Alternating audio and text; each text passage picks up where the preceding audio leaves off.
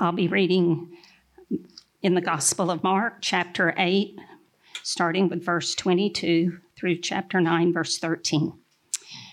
And they came to Bethsaida, and some people brought to him a blind man and begged him to touch him. And he took the blind man by the hand and led him out of the village. And when he had spit on his eyes and laid his hands on him, he asked him, "Do you see anything?" And he looked up and said, "I see people, but they look like trees walking." Then Jesus laid his hands on his eyes again, and he opened his eyes. His sight was restored, and he saw everything clearly. And he sent him to his home, saying, "Do not even enter the village." And Jesus went on with his disciples to the villages of Caesarea Philippi. And on the way, he asked his disciples, Who do people say that I am?" And they told him, "John the Baptist. Others say Elijah, and others, one of the prophets." And he asked them, "But who do you say that I am?" Peter answered, "You are the Christ." And he strictly charged them to tell no one about him. And he began to teach them that the Son of Man must suffer many things and be rejected by the elders and the chief priests and the scribes and be killed, and after 3 days rise again. And he said this plainly. And Peter took him aside and began to rebuke him. But turning and seeing his disciples, he rebuked Peter and said, "Get behind me, Satan, for you are not setting your mind on the things of God, but on the things of man." And calling the crowd to him with his disciples, he said to them, "If anyone would come after me, let him deny himself and take up his cross and follow me. For whoever would save his life will lose it, but whoever loses his life for my sake and the gospel's will save it.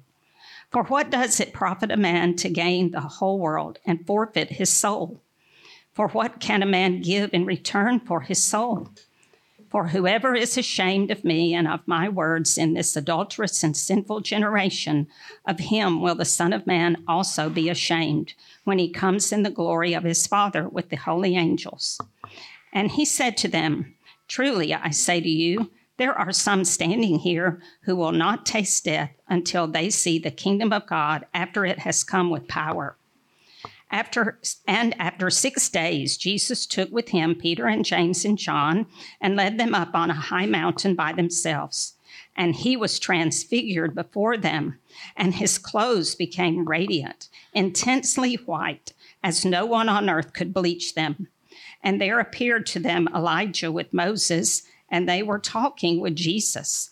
And Peter said to Jesus, "Rabbi, it is good that we are here. Let us make 3 tents, one for you and one for Moses and one for Elijah." For he did not know what to say, for they were terrified. And a cloud overshadowed them, and a voice came out of the cloud, "This is my beloved Son. Listen to him." And suddenly, looking around, they no longer saw anyone with them but Jesus only. And as they were coming down the mountain, he charged them to tell no one what they had seen until the Son of Man had risen from the dead. So they kept the matter to themselves, questioning what this rising from the dead might mean. And they asked him, "Why do the scribes say that first Elijah must come?" And he said to them, "Elijah does come first to restore all things. And how is it written of the Son of Man that he should suffer many things and be treated with contempt? But I tell you that Elijah has come, and they did to him whatever they pleased, as it is written of him." Thus ends the reading of the word of God. Amen. Good morning, everyone. Good morning. It's really good to see you. It is my joy, as always, to welcome you at the Grace International Church, especially if this is your first time visiting with us. A very, very warm welcome. Yes, thank you. Let's adjust it. Let me just say, by way of introduction, that what a wonderful, wonderful Asian night we had last night.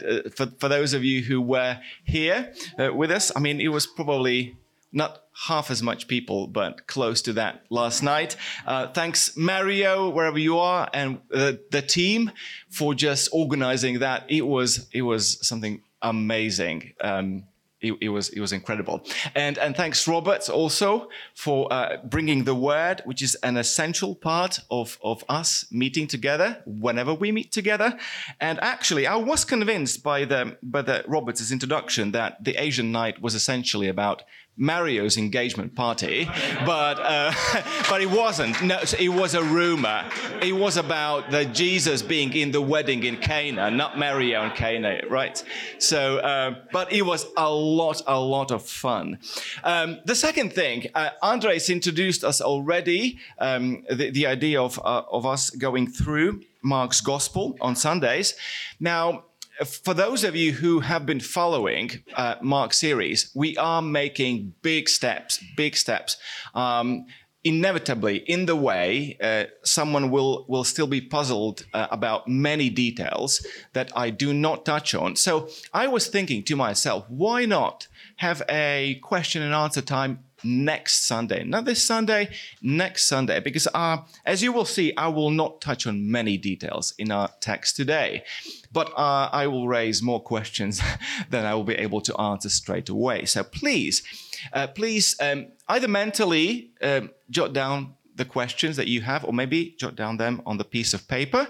There is a box actually there with a little cards. So why not next Sunday pick up the box and the cards and write a question, and we'll provide a place to place them, and let's have a 10 or so minutes of Q&A next Sunday. That would be great. Right, let us kick off with our today's theme. Now, what are you passionate about? What are you ready to fight for, and even fight for till your final breath? In other words, sometimes people say, what is the hill that you are ready to die on? Now, for many people, they are different things. For some people, it is carbon footprint and global warming issues they are really to fight for till their final breath. For other people, it is animal rights and saving extinguished species on the planet Earth. For others, it is fighting poverty and relief help in the third world countries. And these are all important things to be fighting for. We need people to be fighting for these things if we care about this earth. But what about Christians? What about us? What should we ultimately be passionate about? What should we ultimately fight for? What should be the hill, so to speak, that we should be ready to die on? And I think the answer to this question is very simple. It is about Jesus, who Jesus really is, and about making this Jesus, the real Jesus, known. This should be something that every Christian should be really passionate about. At least for Mark. For Mark, it is a hill to die on, and it is the identity of Jesus. If you get it wrong, Mark would say it is a very thin ice to be walking on.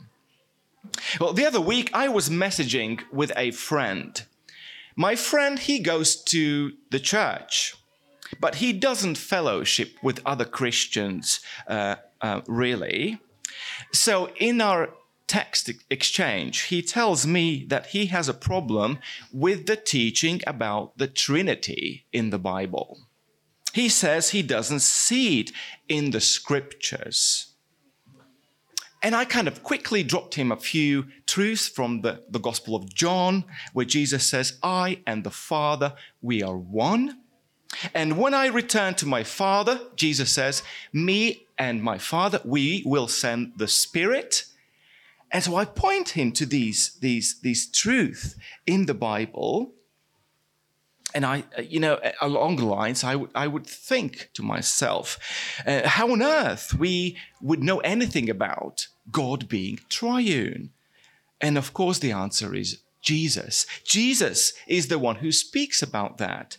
He reveals what God is really like.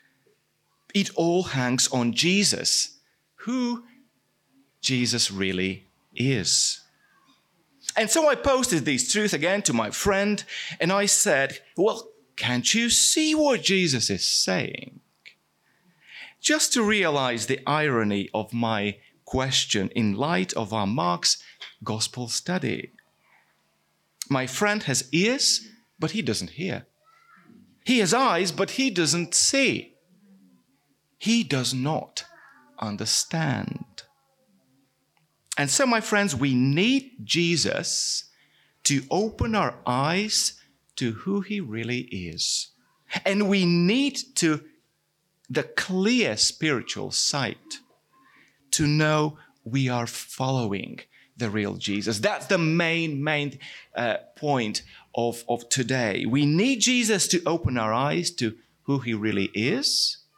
And we need this clear spiritual sight so that we know that we are following the real Jesus. So Jesus is Christ. Can't you see? And it's not that simple. What is the nature of the inability to see who Jesus is? Is it neutral, naive ignorance, or is it something more? And I think Mark's answer is there is definitely more to it. Now, it's going to be a quick recap of where we left off last Sunday. It turns out our heart problem is actually worse than we thought. Jesus' disciples, along with the Pharisees and Herod, they are a great case study for that. Now, do you remember last Sunday we thought that it seemed that the disciples they maybe are not the sharpest knives in the drawer. 6:52, and they were utterly astounded at Jesus, for they did not understand about the bread, about the loaves. And chapter 8, verse 4, the disciples answered Jesus in the feeding of the 4,000, how can one feed these people with bread here? It's a desolate place. How? And verse 14 of chapter 8, now they had forgotten to bring bread in the boat, and they had only one loaf with them in the boat. We're going to starve to death. And we were thinking, well, maybe their problem was that they were just uneducated. Not too intelligent fishermen. Therefore, they just couldn't put two and two together. But that's not what we often observe in our lives, isn't it? Now, once in a while, I receive a call from someone I knew from the previous church. He would often ask a question about something that he's been reading in the Bible, and then we would chat for like 10 or 15 minutes with him. Now, he is a very simple man. He's a construction worker, he's a plumber, he's a very simple man. But you know what? His thinking about the topic every time is spot on. And it's amazing. While my other friend, who has master's degree in the science of communications, or journalism, is completely clueless about these things. How come? Well, don't you think Mark is making here a profound point? The education and intelligence has very little to do with people's ability to see who Jesus is.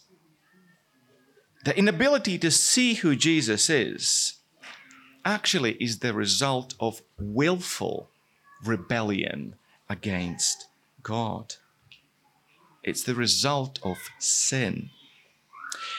It's not like the disciples are completely clueless. No. If you have your Bibles open, chapter 8, verse 19, here is the key.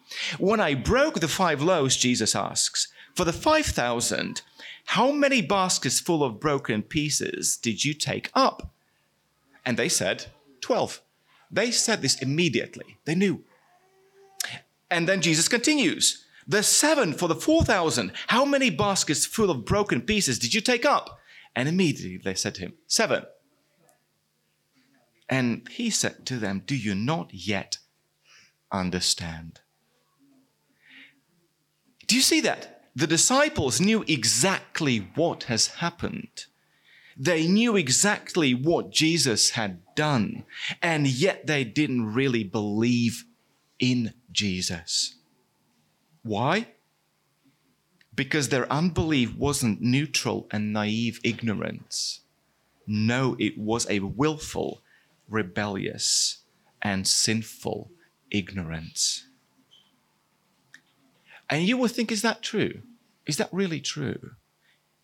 Think verse 15. Why else would Jesus caution them? Watch out. Why else would Jesus say, beware of the leaven of the Pharisees and the leaven of Herod? I didn't make time for this previous Sunday. What is Jesus exactly warning his disciples against? What is the leaven of the Pharisees and the leaven of the Herod? And it is exactly this: the unrepentant and hardened heart. The Pharisees had all the evidence they needed to confess Jesus as Christ, but they kept demanding more. Their hearts were hardened. And Herod, do you remember? Herod was listening to John the Baptist gladly, but he did nothing about what he was hearing. He did not repent. And so now Jesus asks his disciples in verse 17 the same question. Are you guys the same? Are you similarly, willfully rebellious? Are your hearts hardened? Are you unrepentant too? It's a very disturbing question. Turns out the disciples' heart problem is worse than we thought. Jesus is Christ, can't you see? No, I can't. Not because they are neutrally ignorant, but because they are willfully rebellious, ignorant. If that is true, how can we explain what is happening in verses 27 to 30? Let's read. And Jesus went on with his disciples to the villages of Caesarea Philippi, and on the way he asked his disciples, who do people say that I am? And they told him, John the Baptist, and others say Elijah, and others one of the prophets. And he asked them, but what do you say I am? And Peter answered him, you are the Christ. And Jesus strictly charged them not to tell no one about him. Now, friends, how come Peter suddenly, out of the blue, gets it right? Now, considering everything that we have seen about the disciples, how is it that Peter is able to confess Jesus as the Christ? How? And I think the answer comes in verses 22 to 26. The healing of the blind man in Bethsaida is a physical demonstration to what happens to Peter spiritually. And paired with the healing of the deaf man in a last week's passage, these two then point to Jesus being the one granting the disciples spiritual hearing and spiritual sight. We need Jesus to open our eyes to who he really is. Now, who do you say Jesus is? If you are a Christian today, and most of us are Christian here today, right? You recognize and confess Jesus as Christ. Christ meaning God's anointed king. But think for a second, how did you arrive to this knowledge? I know we started to think about this last week, but let's spend a bit more on this today. How on earth did you get who Jesus is? And here are a few options that people might say. You might be thinking that you're more intelligent than the next person. I have a degree in theology. I worked out who Jesus is pretty quickly. It wasn't too hard. You might be saying you are less Herod-like than the next person. Repentance for me wasn't really an issue ever. I have always naturally accepted who Jesus is. Or you might be saying, you're less Pharisee-like than the next person, which is to say the evidence for who Jesus is wasn't ever a problem for you. You put two and two together pretty quickly, and you had no problems accepting the identity of Jesus. Now, friends, I do hope this does not describe your thinking.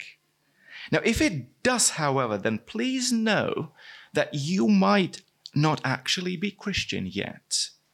Because when Christians look back at what has happened to them, how they have arrived to the knowledge of who Jesus is, they say something like this: I was actually hard-hearted. I was unrepentant. I was actually really, really stubborn, completely blind to the glories of Jesus, absolutely unwilling and absolutely unable to move an inch closer to him, closer to God. I was always straying just in the opposite direction. But God had compassion on me, and he opened my eyes to see, and he opened my ears to hear the truth about him. That is how Christians say when they reflect back on what has happened to them. And friends, we will going to sing the song today. I think we're going to actually close the service with this song that so perfectly reflects how much worse we were than we thought, and how much more amazing is what happened to us afterwards. But please hear the words even now. Amazing grace. How sweet the sound that saved a wretch like me. I once was lost, but now I'm found. Was blind, but now I see. Jesus is Christ, can't you see? No, I couldn't. I couldn't see. But he opened my eyes, and so now I see. But what's with the healing in 2 stages? Did you notice something very weird about the healing in between the disciples' blindness and sight? At first seeing men, but like trees walking, sort of Lord of the Rings trees walking. And only the second time, he got clear vision. Is Jesus not powerful enough to pull off the miracle in one go? I mean, he only had to say 2 words, and the storm was instantly calm. He said only 1 sentence, and the paralytic got up. And again, he said only 2 words, Talitha Kumi, the girl, rise. And the Lazarus' daughter rose from the dead. And friends, this healing is not actually about Jesus' power, isn't it? Jesus is powerful. It is rather a visual description of the disciples' walk with Jesus. The point being, until Jesus dies, rises from the dead, ascends to the Father, and sends the Holy Spirit, until that happens, the disciples' understanding of Jesus will be partial. It will be partial. And I think this is what we begin to see in the second half of Mark's Gospel.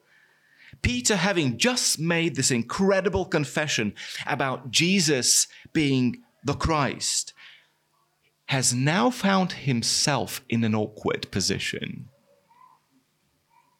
Not quite being able to understand what kind of Christ Jesus is. And friends, again, we need Jesus to open our eyes who he really is. And we need the clear spiritual sight to know that we are following the real Jesus.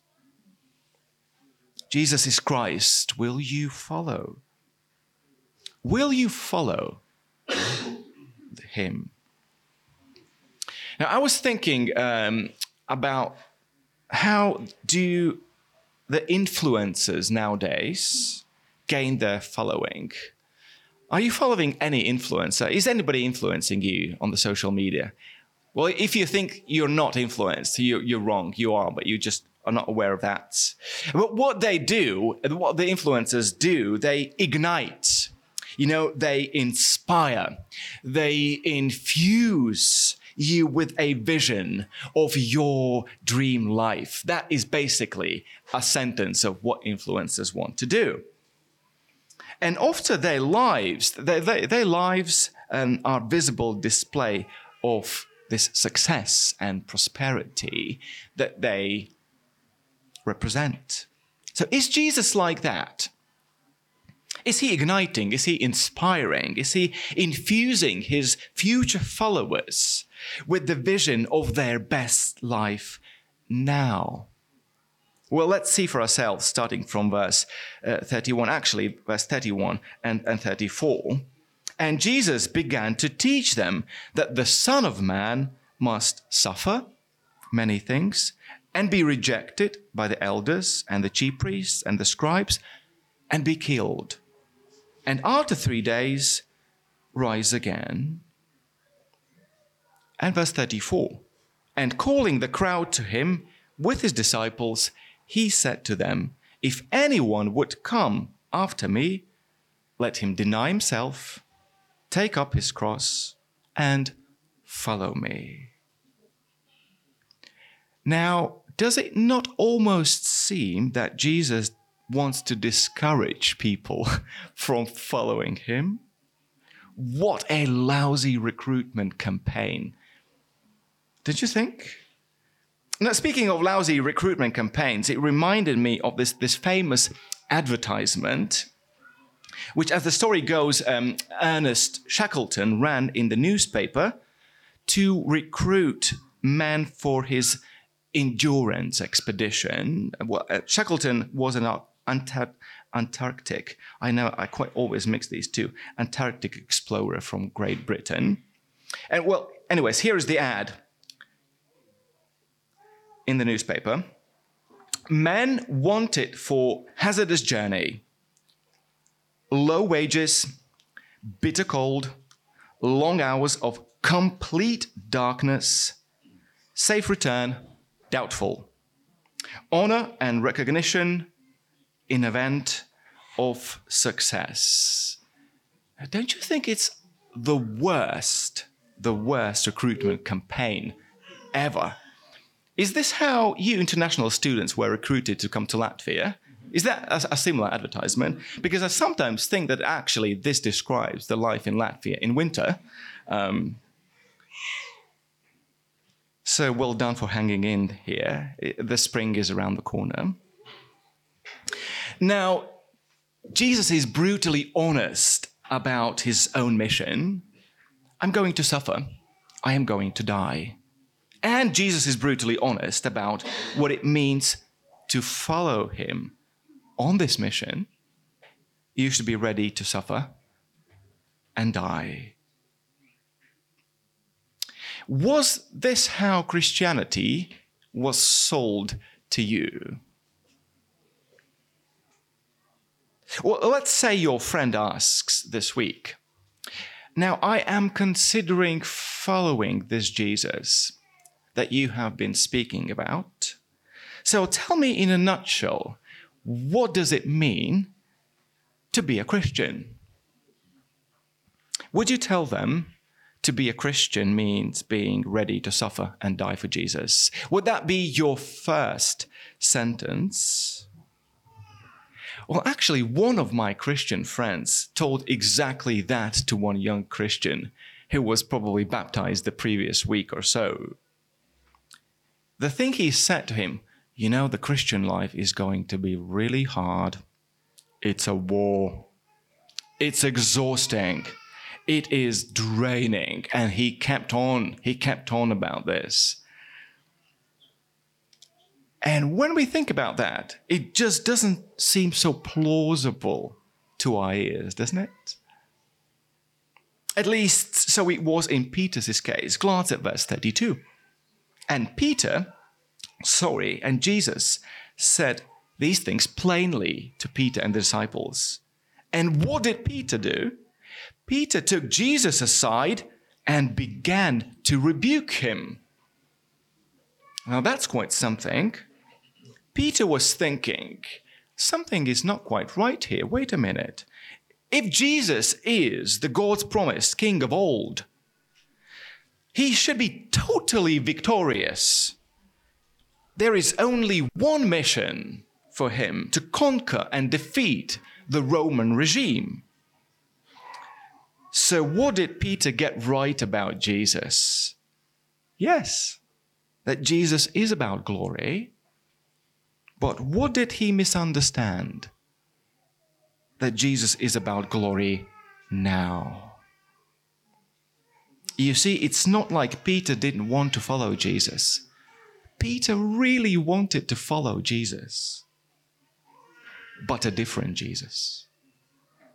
Do you see why we need Jesus to open our eyes to see who he really is? We need the clear spiritual sight in order we would know that we are following the real Jesus. Not our imaginary Jesus, not the influencer's Jesus, the Jesus of the Bible. The real Jesus saw a demonic danger in Peter's objection. This was the hill that Jesus was ready to die on. So Peter got told off, verse 33, but turning and seeing his disciples, Jesus rebuked Peter and said, heavy words, get behind me, Satan, for you are not setting your mind on the things of God, but on the things of man. Guys, let me spell this out for us. Wanting glory now and glory later, that is worldly thinking. That is the way Satan would want us to live and to think. But that is not how Jesus would want us to think and live. Now here is what Jesus says following him looks like. Verse 34 and onwards. And calling the crowd to him with his disciples, he said to them, if anyone would come after me, let him deny himself and take up his cross and follow me. For whoever would save his life will lose it. But whoever loses his life for my sake and the gospel's will save it. For what does it profit a man to gain the whole world and to forfeit his soul? For what can a man give in return for his soul? For whoever is ashamed of me and of my words in this adulterous and sinful generation, of him will the Son of Man also be ashamed when he comes in the glory of his Father with the holy angels. Now, Jesus' words are really challenging here, don't you think? They are much, much more demanding than we would have. But what do they mean? Now, deny yourself. It's not fundamentally about giving up chocolate, kebab, coffee, and Netflix for Lent. I mean, it would sound quite plausible to us. We'd say, well done me, I gave up chocolate, kebab, coffee, and Netflix, all four, for Lent. But that's not what Jesus primarily would want us to do. And take up your cross is not putting up with a difficult work colleague or uni mate or even a fellow Christian in the church. No. Denying yourself and taking up your cross means fundamentally, radically reorganizing your life priorities around the cross of Christ. Can I say it again? Denying yourself and taking up your cross means radically reorganizing your life priorities around the cross of Christ. The cross is always other-centered.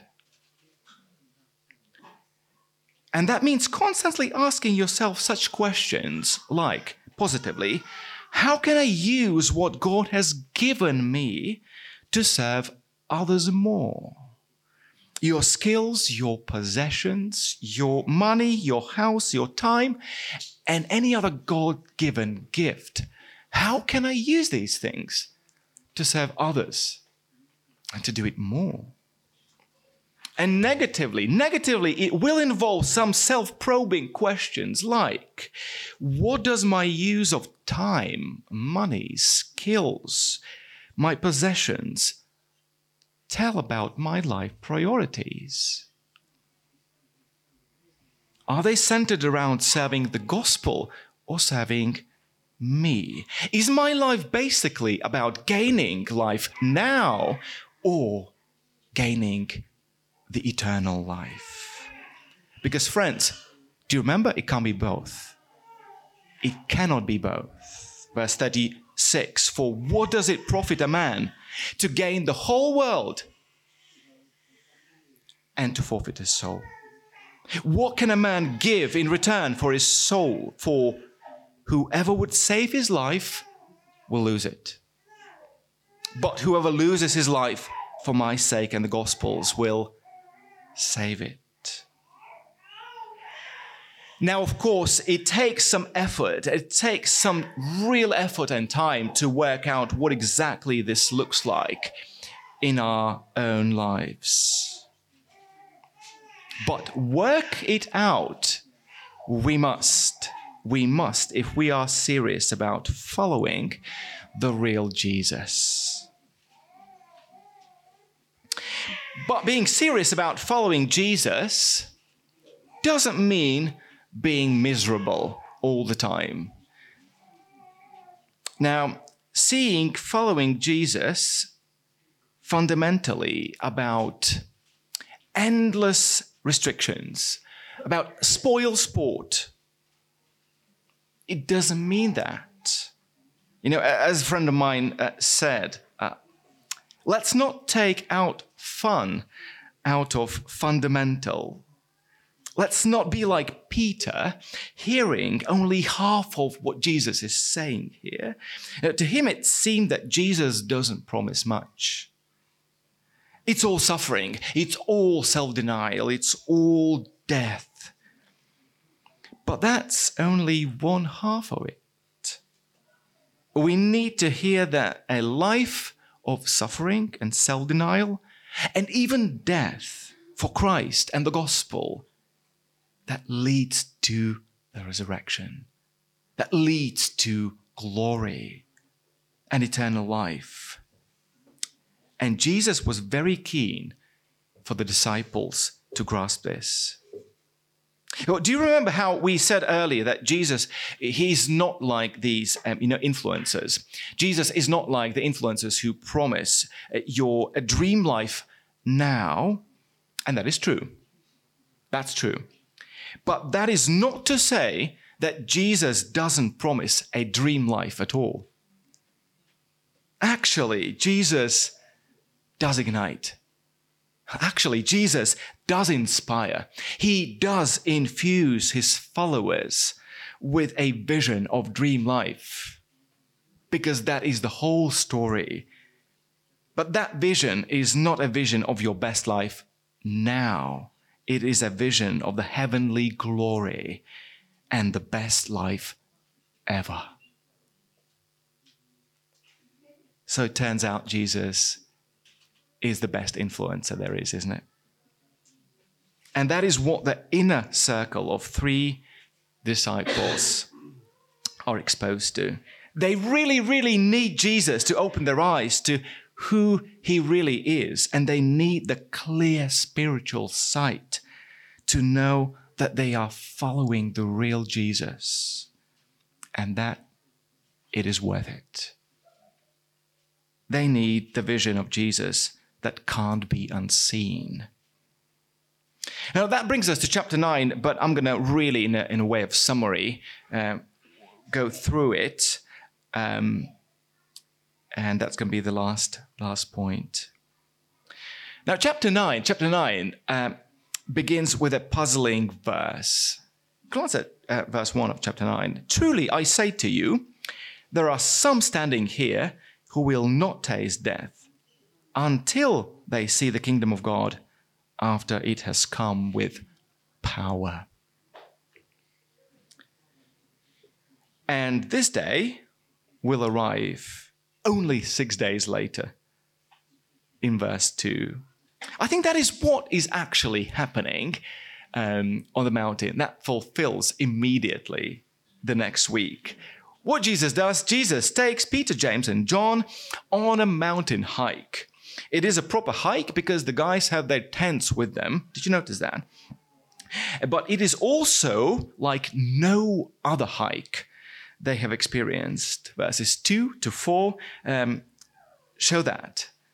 And Jesus was transfigured before them, and his clothes became radiant, intensely white, as no one on earth could bleach them.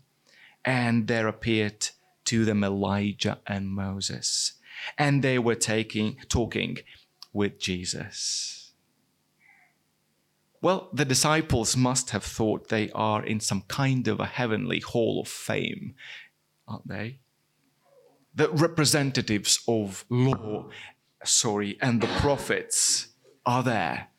How much more glorious it can be. And they are talking to Jesus that the disciples barely recognized. The super bleached, gloriously transfigured Jesus.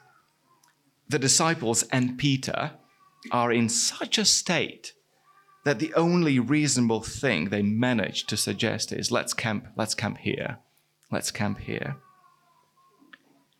But what is the point of this story? And how does it fit in? Now, friends, the point of the disciples' experience is to be convinced of life after death. That is the point of this story. Because they should not have seen Moses. They should not have seen Elijah in this life at all. There is no more Elijah. There is no more Moses to be seen. But Jesus says, no, there is. And there they are. And they are alive before God. There is life after death. And how does it fit in with the story so far? Verse 7, we hear Father God himself speaking for the second time in Mark's Gospel. And what does he say? Verse 7, and a cloud overshadowed them, and a voice came out of the cloud. This is my beloved Son. Listen to him. Listen to him. What is it that Jesus has been saying just? Denying yourself, taking up your cross, and being ready to lose your life will lead to salvation. denying yourself, taking up your cross, losing your life now, really pays off. Now, it is worth using your job promotion to lay aside some money for the gospel work. It's really worth it. It is worth opening your home and heart for others to hear God's word. It's really worth it. It is worth standing up for Jesus in the environment that is hostile to God, be it your work, be it university, or amongst your non-Christian friends. It's worth it. And it is worth not chasing all the things and opportunities that other people who do not know God do, simply because they are fundamentally futile. Now, friends, how on earth are we going to be able to do that? How are we going to be able to deny ourselves, to take up the cross, to serve others, not ourselves, etc.? How? When we are convinced that this really leads to salvation, to eternal life, to the glory. But for that we need Jesus to keep opening our eyes daily to who he is, who he really is. And we need that clear spiritual sight to keep knowing that we are following the real Jesus to the eternal glory. Let's pray.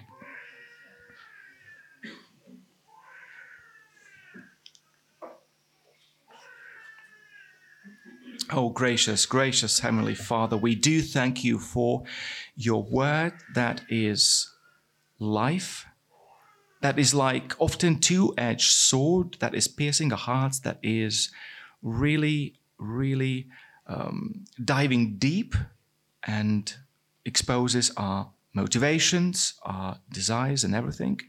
And so, Father, we pray that what we heard today would really stay with us, that we would humbly confess each day that we need you to open our eyes to the glories of you, of who you really is, the God's anointed King, the resurrected Lord of the universe, and that you got there by denying yourself, taking up your cross, and being faithful to what your Father was calling you to do.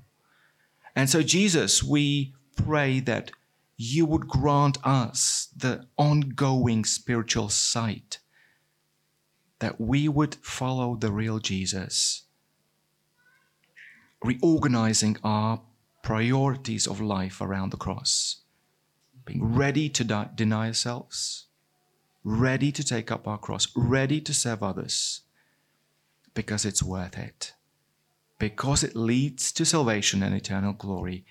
But for that, we really need your help. And so we ask that in your precious name. Amen.